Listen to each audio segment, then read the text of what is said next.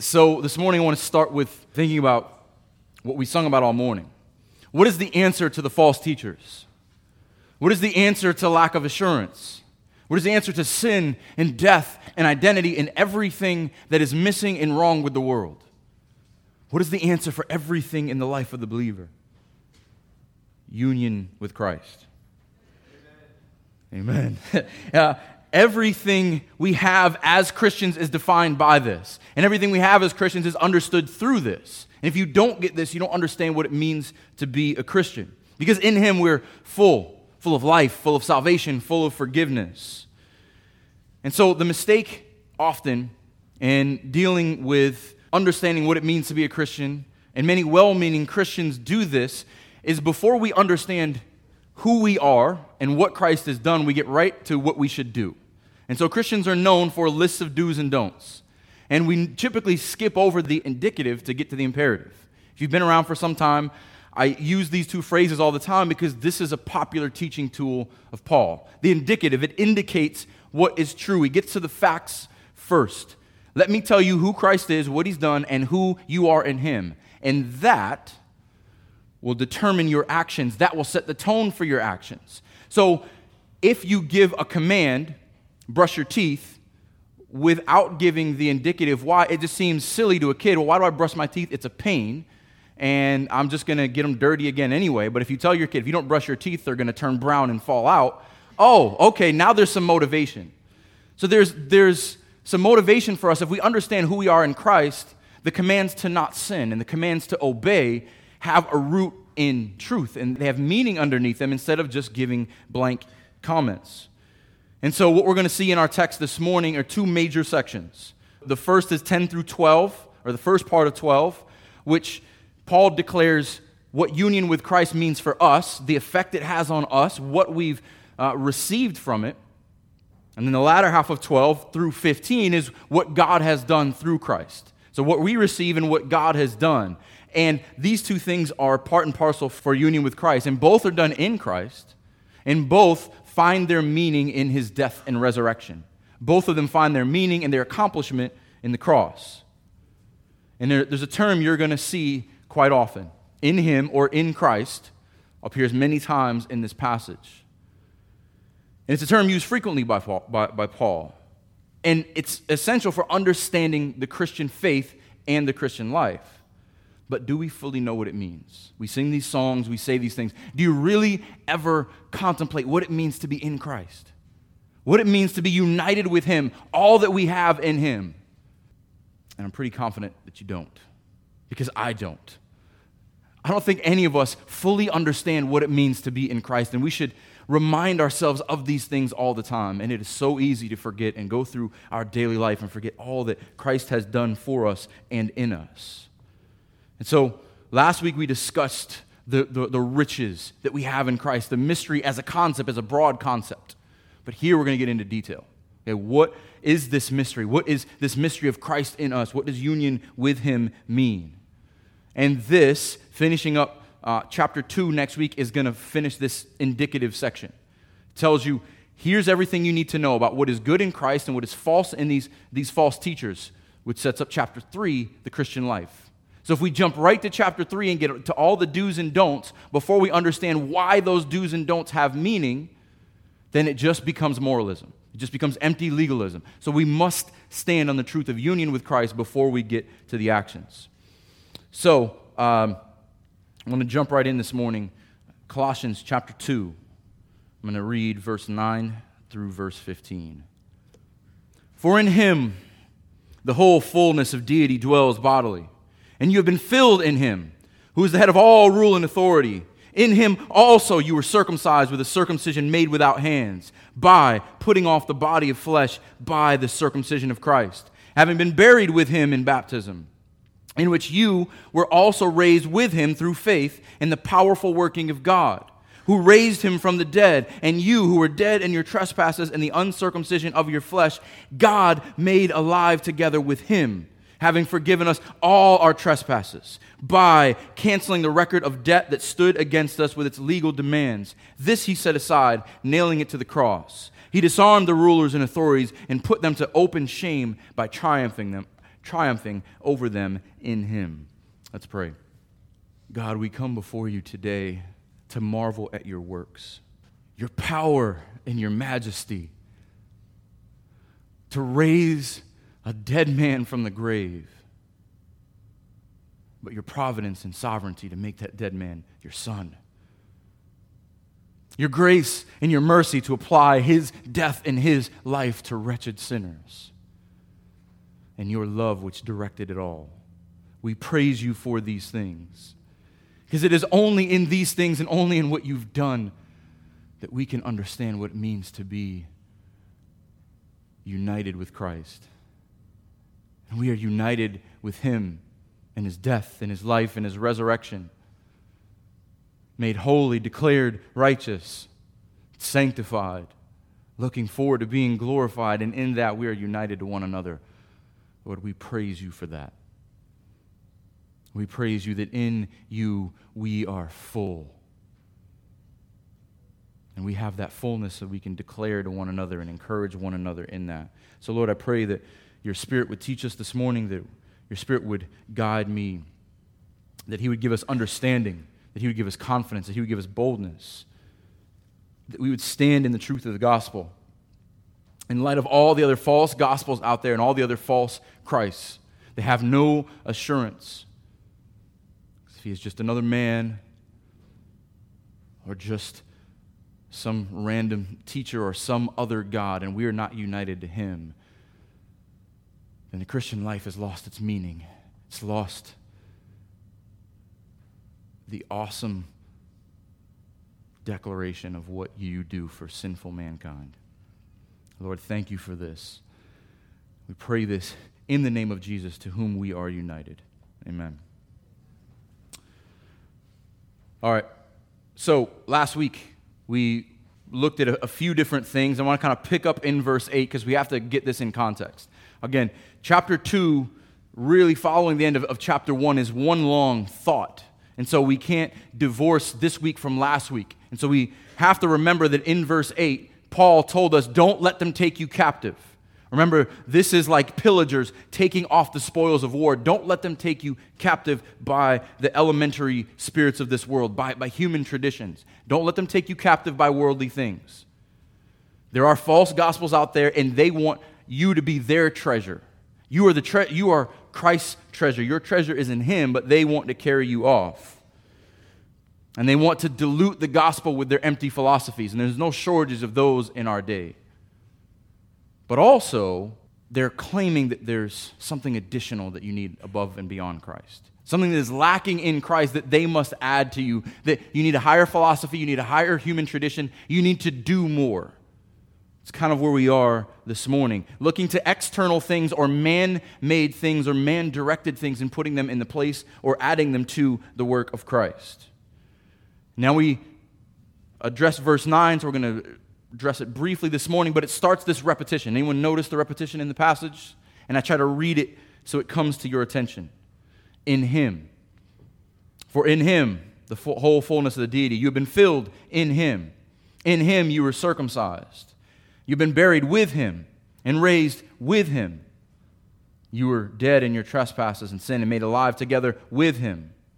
And then all the rulers and authorities were triumphed over in him. This repetition of in him is why the sermon is titled what it is.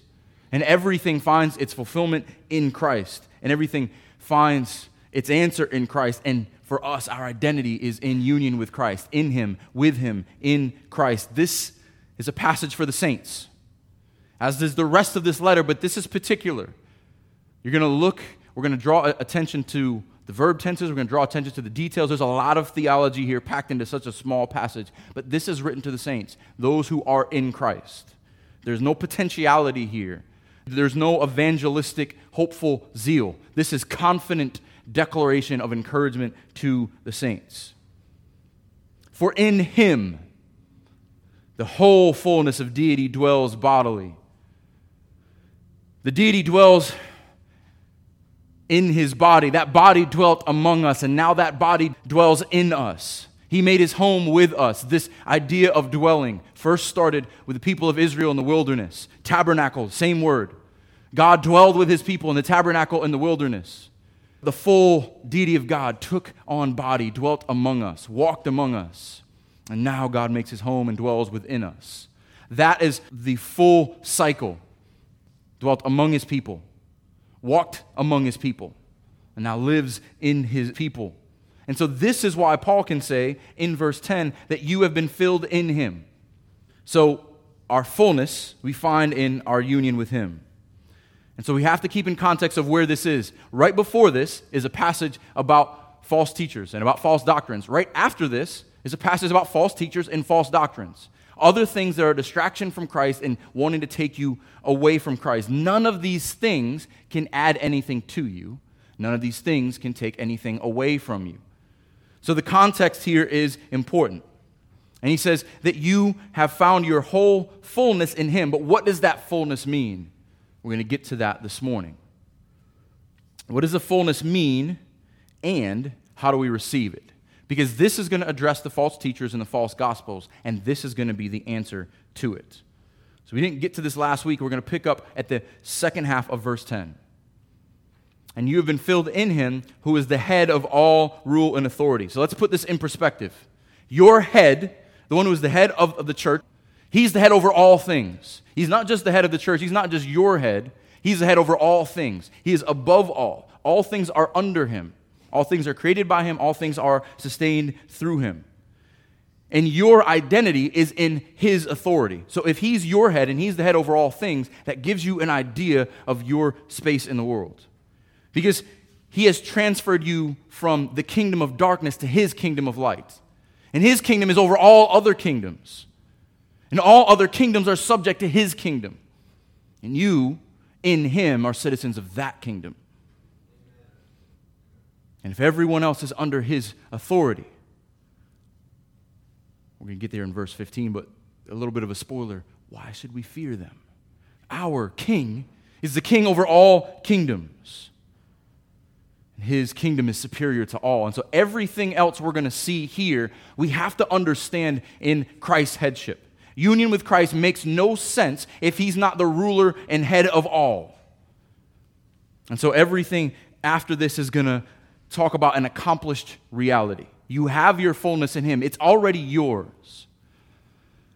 So in seminary, we had to read a theologian named Herman Bavinck. So he's a Dutch theologian. We probably read about 700 pages. And yes, there's a lot to go through.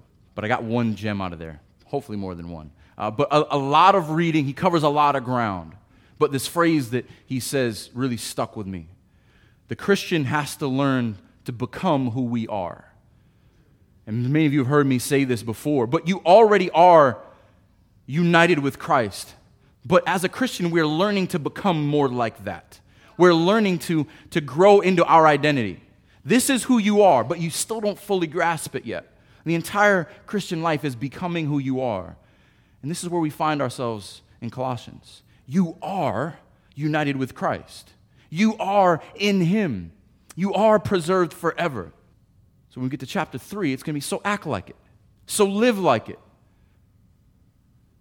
We will live the rest of our lives living out our identity in trying to come to grasp with what it means to be united with the creator of the universe. And so verses 11 through 15 are going to discuss that fullness, that union. What we're going to see here, it's important, is that every one of these verbs are past tense.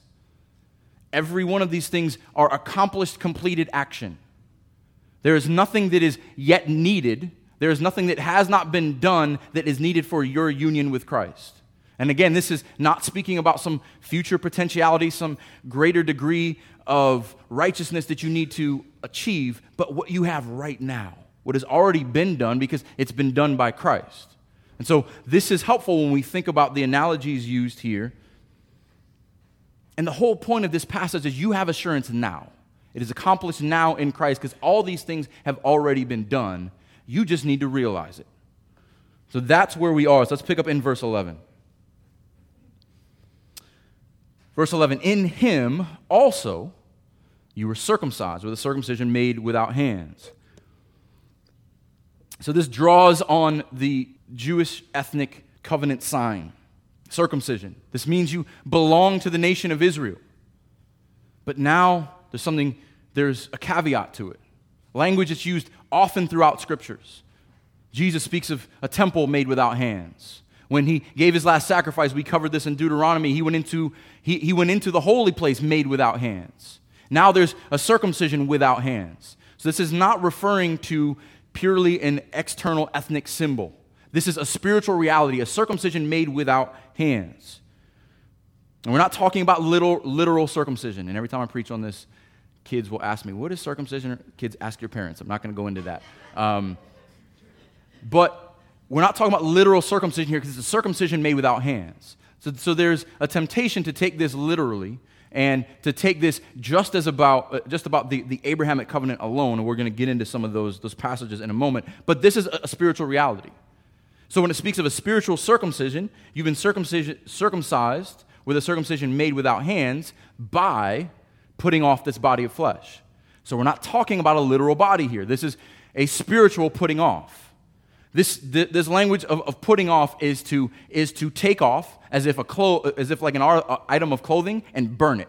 Take it off, never to put it on again, never to be put back on again. So this circumcision means that you took off this old body of flesh.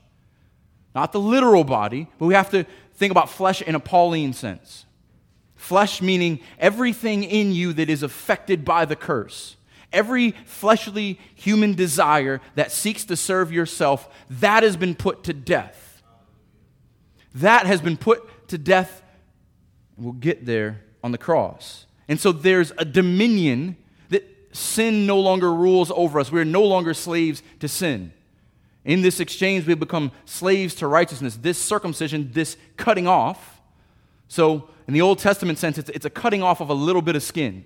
That says you are a member of this tribe. But now there's a cutting off of the entire body to show that you are a member of Christ. It's a big difference. It's fullness. Circumcision did not save in the Old Testament. This circumcision, the circumcision of Christ, saves. And it has its more definitive application in the spiritual circumcision than in the cultic or religious sense. And this becomes the identity of the believer. One of those, if you go back 2 pages in your book probably, Philippians 3:3. God, Paul describes himself and the church. For we are the circumcision, who worship by the Spirit of God and glory in Christ Jesus and put no confidence in the flesh. Paul's using those words intentionally. We have been circumcised with Christ. We are the circumcision, so our confidence is not in that flesh. Like that little piece of flesh that we threw away.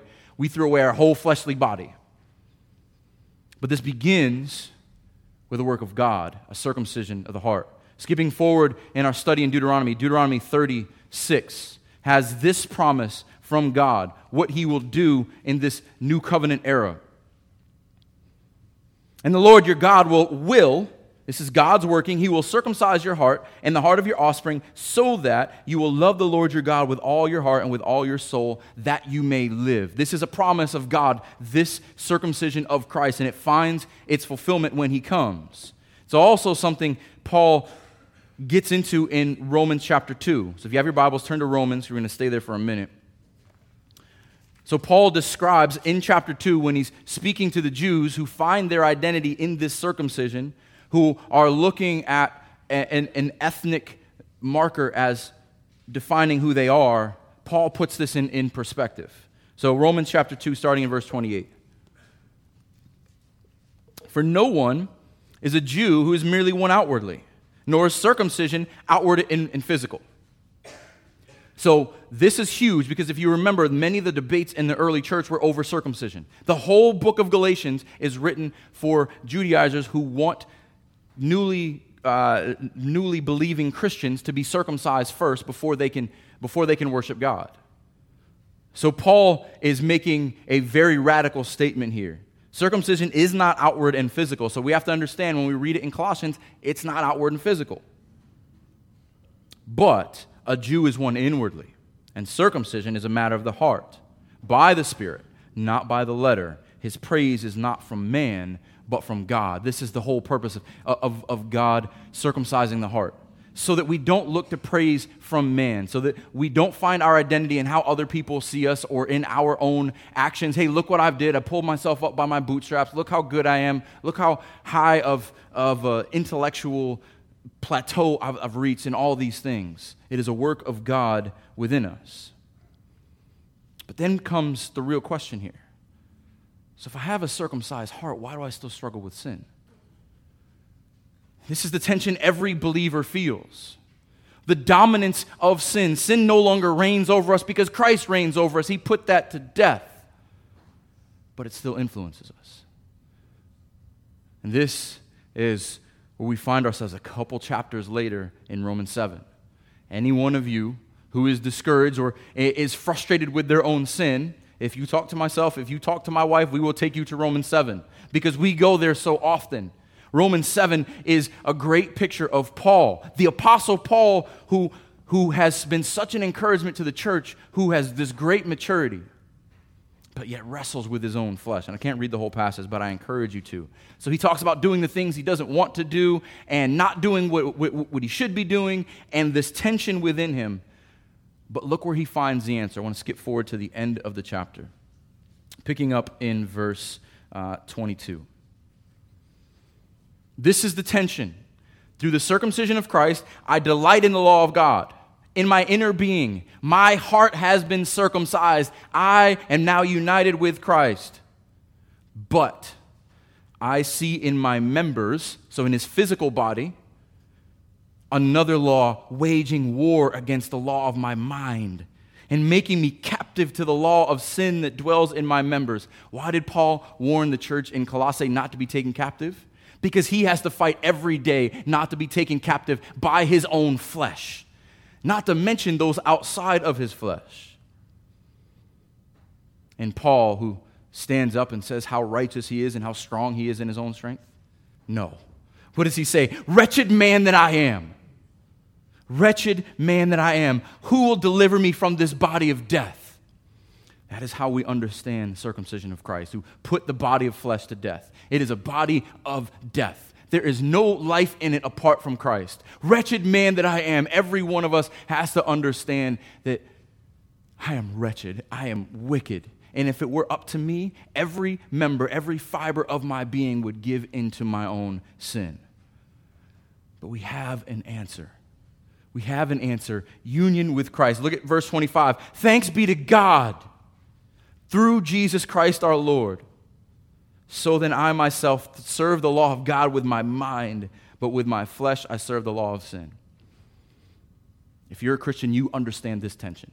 In my mind, I want to be obedient. In my mind and in my heart, my inner being, I want to be devoted to Christ. I want to be obedient.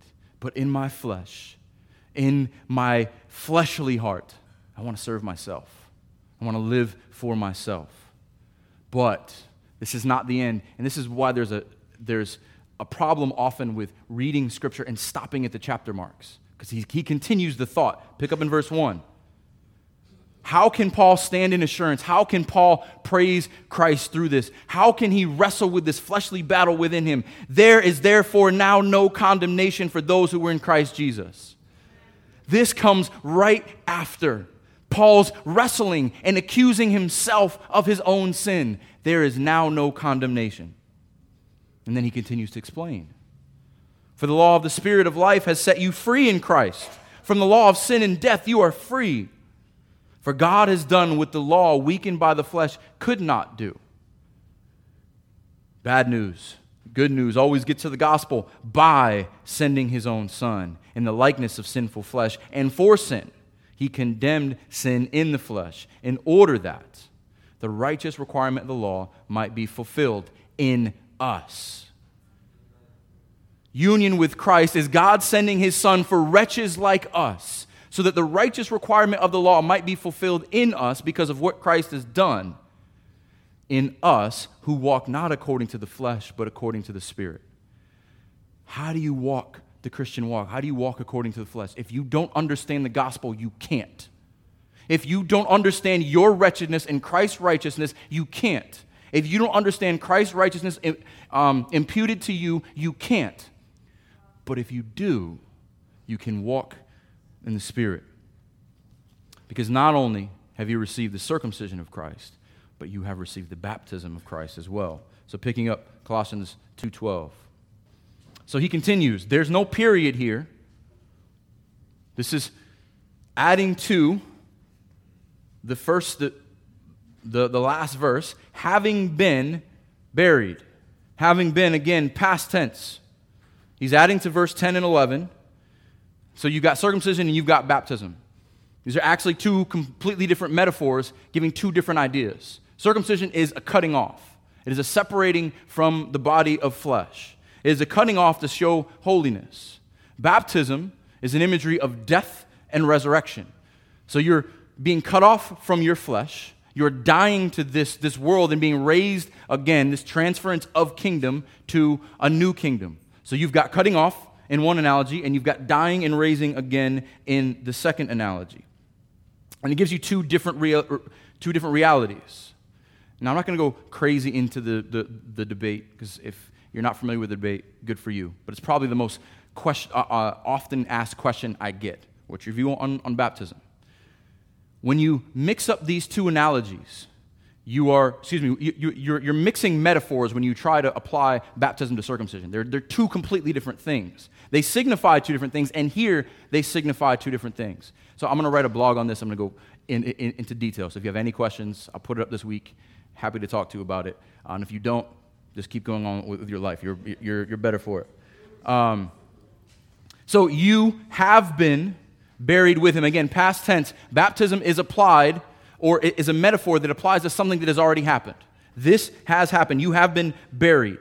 And the you is implied here. Having been buried with Christ in baptism. You have been buried, not just your sins, but you. Baptism says that yourself has been buried with him. You have gone under with him, and you are in the tomb, buried, dead. Christ died to put the sinful man to death and his sin to death so he can no longer live to it.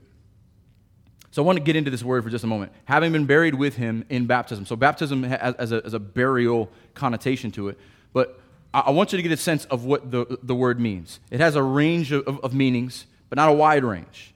To dip in or under, to immerse, to sink, to drown, to bathe, to wash. You kind of get the idea. This is actually used in secular Greek as a naval term. When one ship would destroy another, it would capsize it. So if you drown the ship, it would be baptized. So when a ship goes under, when it is sunk, when it drowns, it's baptized. And so this is a cultural word that was applied by Paul to have a greater Christian significance. And this is also a common practice. So ritualistic washings happen within Israel, and they happen within Greek culture as well.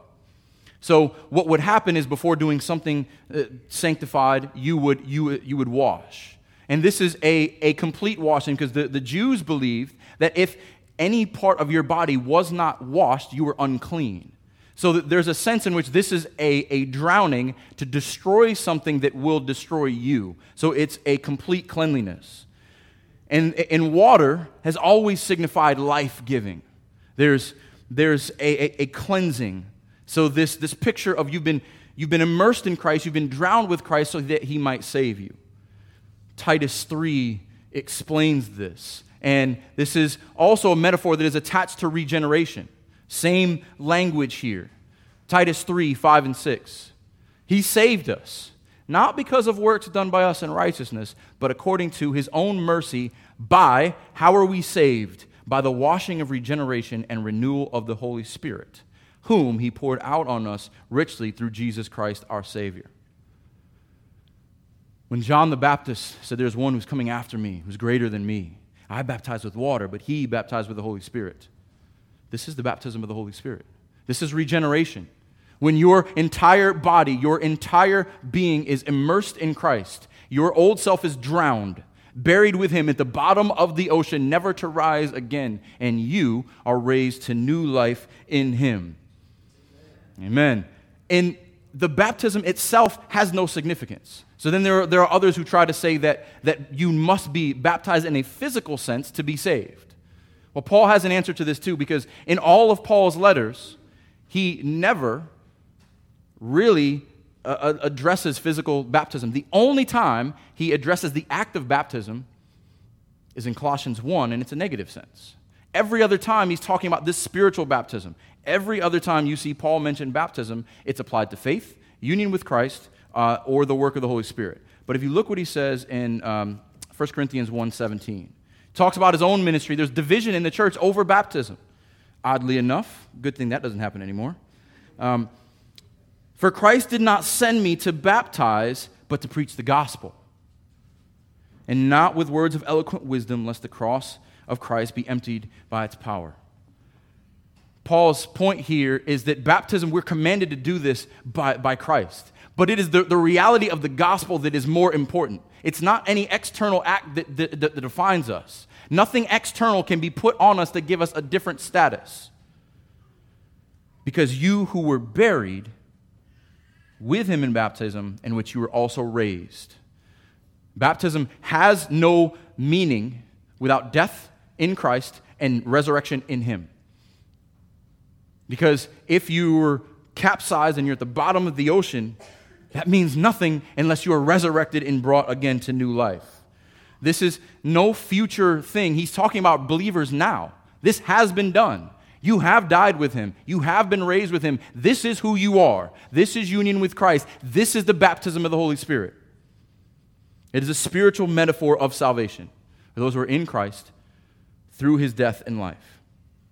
And just like Jesus' death has no meaning without resurrection, the metaphor of baptism has no meaning without a resurrected life. This is exactly what Paul gets at in Romans 6, why we read this earlier. So you're going to stay in Romans. So Romans 6, I want to just go over a couple of those verses that we looked at earlier and look at all of these things which Paul lays out in the present tense. And if you remember where we are in chapter 6, this is important for understanding baptism. Chapter 4, justification. Chapter 5, what that justification means, you're no longer under Christ, under Adam, you're under Christ. Justification, new headship in Christ. So what does that mean? Chapter 6, got to take it in context. Pick up in verse 3. Do you not know that all of us who have been baptized into Christ were baptized into his death? It's pretty definitive. If you've been baptized into his death. We were baptized, therefore, with him by baptism into death, in order that, just as Christ was raised from the dead by the glory of the Father, we too might walk in newness of life. It's this beautiful picture of dying with Christ and living with him so that you may walk with him. Continuing this theme throughout Colossians, walking in Christ. For if we have been united with him in a death like his, and shall certainly be united with him in a resurrection like his, strong union with Christ language, we know that our old self was crucified with him in order that the body of sin might be brought to nothing, so that we would no longer be enslaved to sin. For one who has died has been set free from sin. Now, if we have died with Christ, we believe that we will also live with him. We know that Christ, being raised from the dead, will never die again. Death no longer has dominion over him. For the death he died to sin once for all. But the life he lives to God. So you also, those who've been baptized, so you also must consider yourselves dead to sin and alive to God in Christ Jesus. What does union with Christ mean? What does baptism with Christ mean? You too, if you've been baptized with Christ, this defines you. Consider yourself dead to sin and alive to God in Christ Jesus. And that's the end of the baptism parallel, right? Not quite. One more thing, just so we understand baptism. Okay, you died with Christ. You raised together with him. And how is all that accomplished? What is the only part that we play in this entire thing? You were raised with him through faith. Baptism is meaningless apart from faith. Apart from faith of the person who died and rose with Christ. Faith in the work of Christ. Baptism accomplishes nothing without faith in Christ. And Paul connects these together in Ephesians 4:5. One Lord, one faith, one baptism. The faith and the baptism of the Holy Spirit go hand in hand because you are united to that Lord. Lord, faith, baptism describes our identity as a Christian. And how is all this done? Our faith is the final arbiter of our salvation, right? No. I'm going to ask a lot of non sequiturs here today, but no. Because how does he finish this verse? You were raised with him through faith in the powerful working of God. He tells them, this is what you've received, this is what has happened to you, but it is the powerful working of God that did it. This is an important aspect of our new Christian life. Our power by our life by his power. And it is clear who does the work. So there's this transition. The subject is no longer you. Here's what you've received. The subject is now God. Here's what God has done, which means he secures the salvation in his power. That's why we can have assurance, because even the circumcision and this baptism is all done by God. So don't look to any other elementary spirit. So before we move on to the next section, just quickly, if you want to read the blog later, you can. But to Paul, baptism is associated with regeneration. It is associated with death to sin and life to Christ and someone who's walking in newness of life. And that's why we apply baptism the way we do. I don't care about tradition. I don't care about denominations. I'm convicted by Scripture. The point of this is, if you get distracted by the act of circumcision or the act of baptism, you're missing the point. Neither one of those are the point. It is a work of God, not done with human hands. So we got to be careful about arguing over external things. And this is Paul's point here. There are false teachers who are telling you there's higher things you must do. Some of them are probably circumcision and baptism. Don't add anything to the work of Christ. Don't make anything a stumbling block of the work of Christ. Verse 13. And you who were dead in your trespasses and sins. Not just mostly dead, dead. As Paul does in the gospel, as we should, the good news has no meaning without the bad news. The bad news is you're dead. In your depravity, there is no hope for life. There's not a faint little beating heart that needs to be resuscitated. It's a heart of stone. It is a valley of dead bones that cannot breathe life into themselves. So what is needed is not new philosophies, it's not external experience, it's not circumcision, it's not baptism, it's new life because you're dead. That's Paul's point here. Don't get caught up with this external stuff. You need new life. You need faith in Christ, in the work of God in him. And it is only union with Christ that can bring the dead to life. And in the gospel, in a way that makes no sense, is you're dead. And you must die to your deadness to be raised to new life in Christ. This is what Jesus says in John 12:24. Truly, truly, I say to you, unless a grain of wheat falls unto the earth and dies, it remains alone. But if it dies, it bears much fruit. This is the death to our flesh. And whoever loves his life loses it. Whoever hates his life in this world will keep it for eternal life. You're dead. And unless you're willing to die to your deadness, you have no part to Christ. You have no eternal life. And this is the message we must stand firmly on. For those who will not respond to the gospel, they are holding on to their own sin, and it is their own judgment and death that is theirs. But for us who are in Christ, if we remember that we have died to our old selves and we are raised to new life in him, then we bear fruit and we stand on what God has already done with us, because it is God who made us alive together with him. This is a perfect, succinct definition of union with Christ. Alive together with him. That's what we are as Christians. We are alive together with him. We are bonded to Christ in new life. How were you made alive? How were you bonded to him? How is all this accomplished? Because God forgave all our trespasses. That's how we're united to him. And this is not the typical word for forgive. This is not just a general forgiveness word. This word actually implies joy and pleasure in giving grace. This is a joyful forgiveness. It gives God good pleasure to forgive our trespasses. It is part of his character. It is an act of God to say, it gives me pleasure through my Son to forgive your trespasses. And how? How are these sins forgiven? Not just that they're forgiven, you need to know the how. Again, before you can live like a Christian, you need to understand what it means to be a Christian. How are these forgiven? By canceling. This word is strong. It's not just like our cancel culture today. This word, it means to wipe out, to destroy, and my favorite, to obliterate. It means, we've used the language of blot out before, where you take something and you completely remove it where there's no trace of it. This is obliterate it. This is completely remove it where there's no trace of it ever. He canceled it forever, never coming back. And what did he cancel? This is an interesting picture. He canceled the record of debt that stood against us. So this is language for a promissory note. Something that you are aware of, that it's like a signed guarantee of debt. He canceled that record of sin against us. It's a confession of responsibility. And every member of humanity has that record of debt. Every one of us has responsibility for our sins. Every one of us bears the weight of that, and we can't pay that debt. So how is it canceled?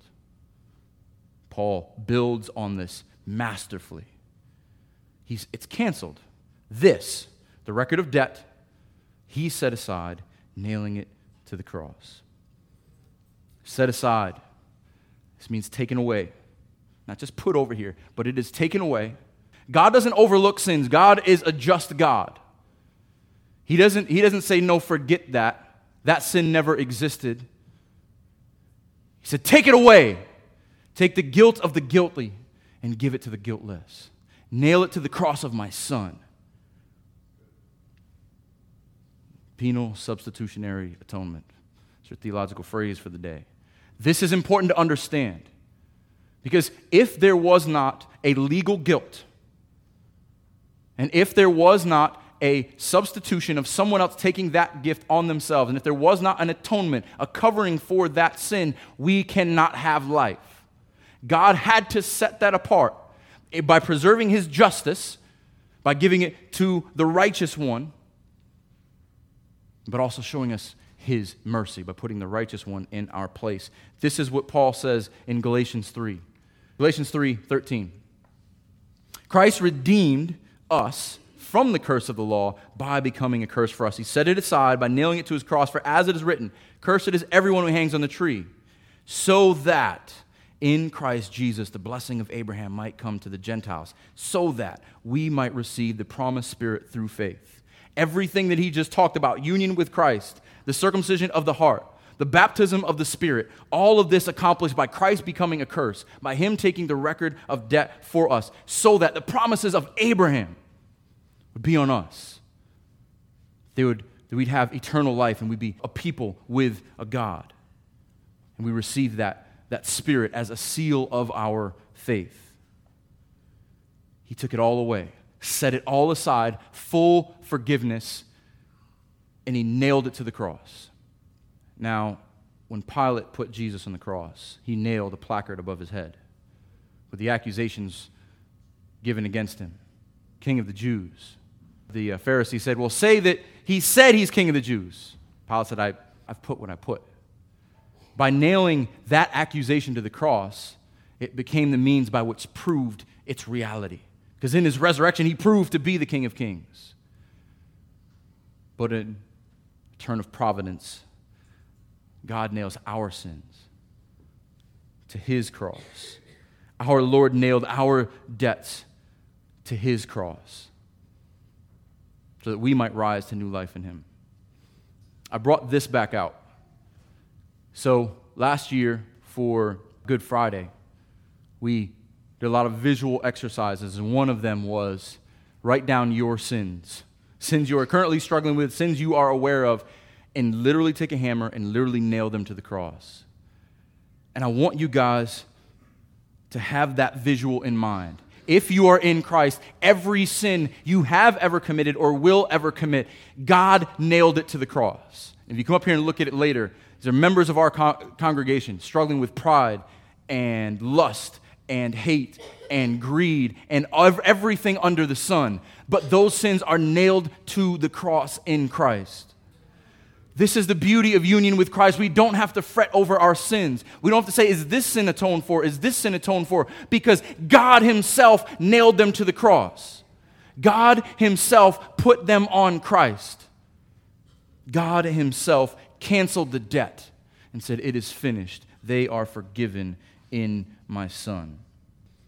The cross is our answer to our legal problem, to our moral problem, to the problem of our nature, to all of our problems. Union with Christ found its fulfillment at the cross, because that's where sin and death were defeated. So in him we have full life, full salvation, full forgiveness for everyone united in faith. But he's not done yet. There's one more aspect. Verse 15. He disarmed the rulers and authorities and put them to open shame by triumphing over them in him. So it may seem like this is just tacked on here. What does this have to do with everything else we just looked at? He paid the penalty and he won the victory. This is showing that at the cross, the gospel promise in Genesis 3:15 is fulfilled. The promise that one day that serpent who terrorized Adam and Eve, who would terrorize creation, would meet his end. God speaking to the serpent, I will put enmity between you and the woman, and between your offspring and her offspring. He shall bruise your head, and you shall bruise his heel. The head of the serpent will be set aside, will be disarmed on the cross. Let's look at that for a moment. This word disarm here, put away, put off, same as in verse 11, where he put off the old body, and same as in verse 3:9. Look at 3:9. Do not lie to one another, seeing that you have put off the old self with its practices. How fervent are we to be in putting off our old selves? The same way that Jesus put Satan off, we're to put off our old selves. He disarmed these rulers and authorities. How can he be the head? Because he's disarmed everybody else. Everybody else is powerless against him. And we should disarm our old selves too, not give them any weapons or any footholds against us. To take this a step further in this victory, I do believe this is the binding of Satan in Revelation 20. And you get to soteriology, eschatology, and every other ology in this sermon. But in Revelation 20, when Satan is bound and can no longer deceive the nations, that means the gospel goes out. Satan cannot stop you from responding to the gospel. Satan cannot harm the elect. He can no longer deceive the nations. He is like a dog on a chain. He is held by our master, and he can run his little circle in the yard as much as he wants and spin in a circle, but he cannot go beyond what Christ has limited him to. He disarmed him. Satan has no power against us. That's why there's no condemnation. That's why there's no separation, because at the cross, he disarmed him. Satan and all his little minions, all his little yellow guys running around trying to do his bidding, they are disarmed at the cross. And he didn't just disarm them. He put them to open shame. And I love this phrase. Because if you're not familiar with Roman culture, this will just go over your head. But open shame, this is what Roman generals would do. So when a Roman general was victorious and he would conquer another nation, here's what he'd do. He'd come back into his province, his city, or back into Rome, and there'd be a parade. And everyone would celebrate. They would sing songs to this general. They would have a big party. He would come first, all of his warriors with him. And then way back was the conquered general in ridicule. All of the conquered soldiers who had to do this walk of shame through whatever Roman city they were in. So when Paul says this, he's pulling on this Roman imagery to let us know that in Christ, the one who disarmed all the rulers and authorities, you have victory in him. You are in the triumphal army. You are the one who is marching with the victorious king. So when we walk through the Christian life, know that that's who we are. When we sing songs, we are singing songs of the victory of our King. We are standing bold because our King is victorious. And the open shame will be for those who are paraded in loss before everyone. And he does it by triumphing over them in him. Union with Christ also means victory with Christ in his victory over all the rulers and authorities. The cross is the victory blow. We are victorious in our crucified conqueror.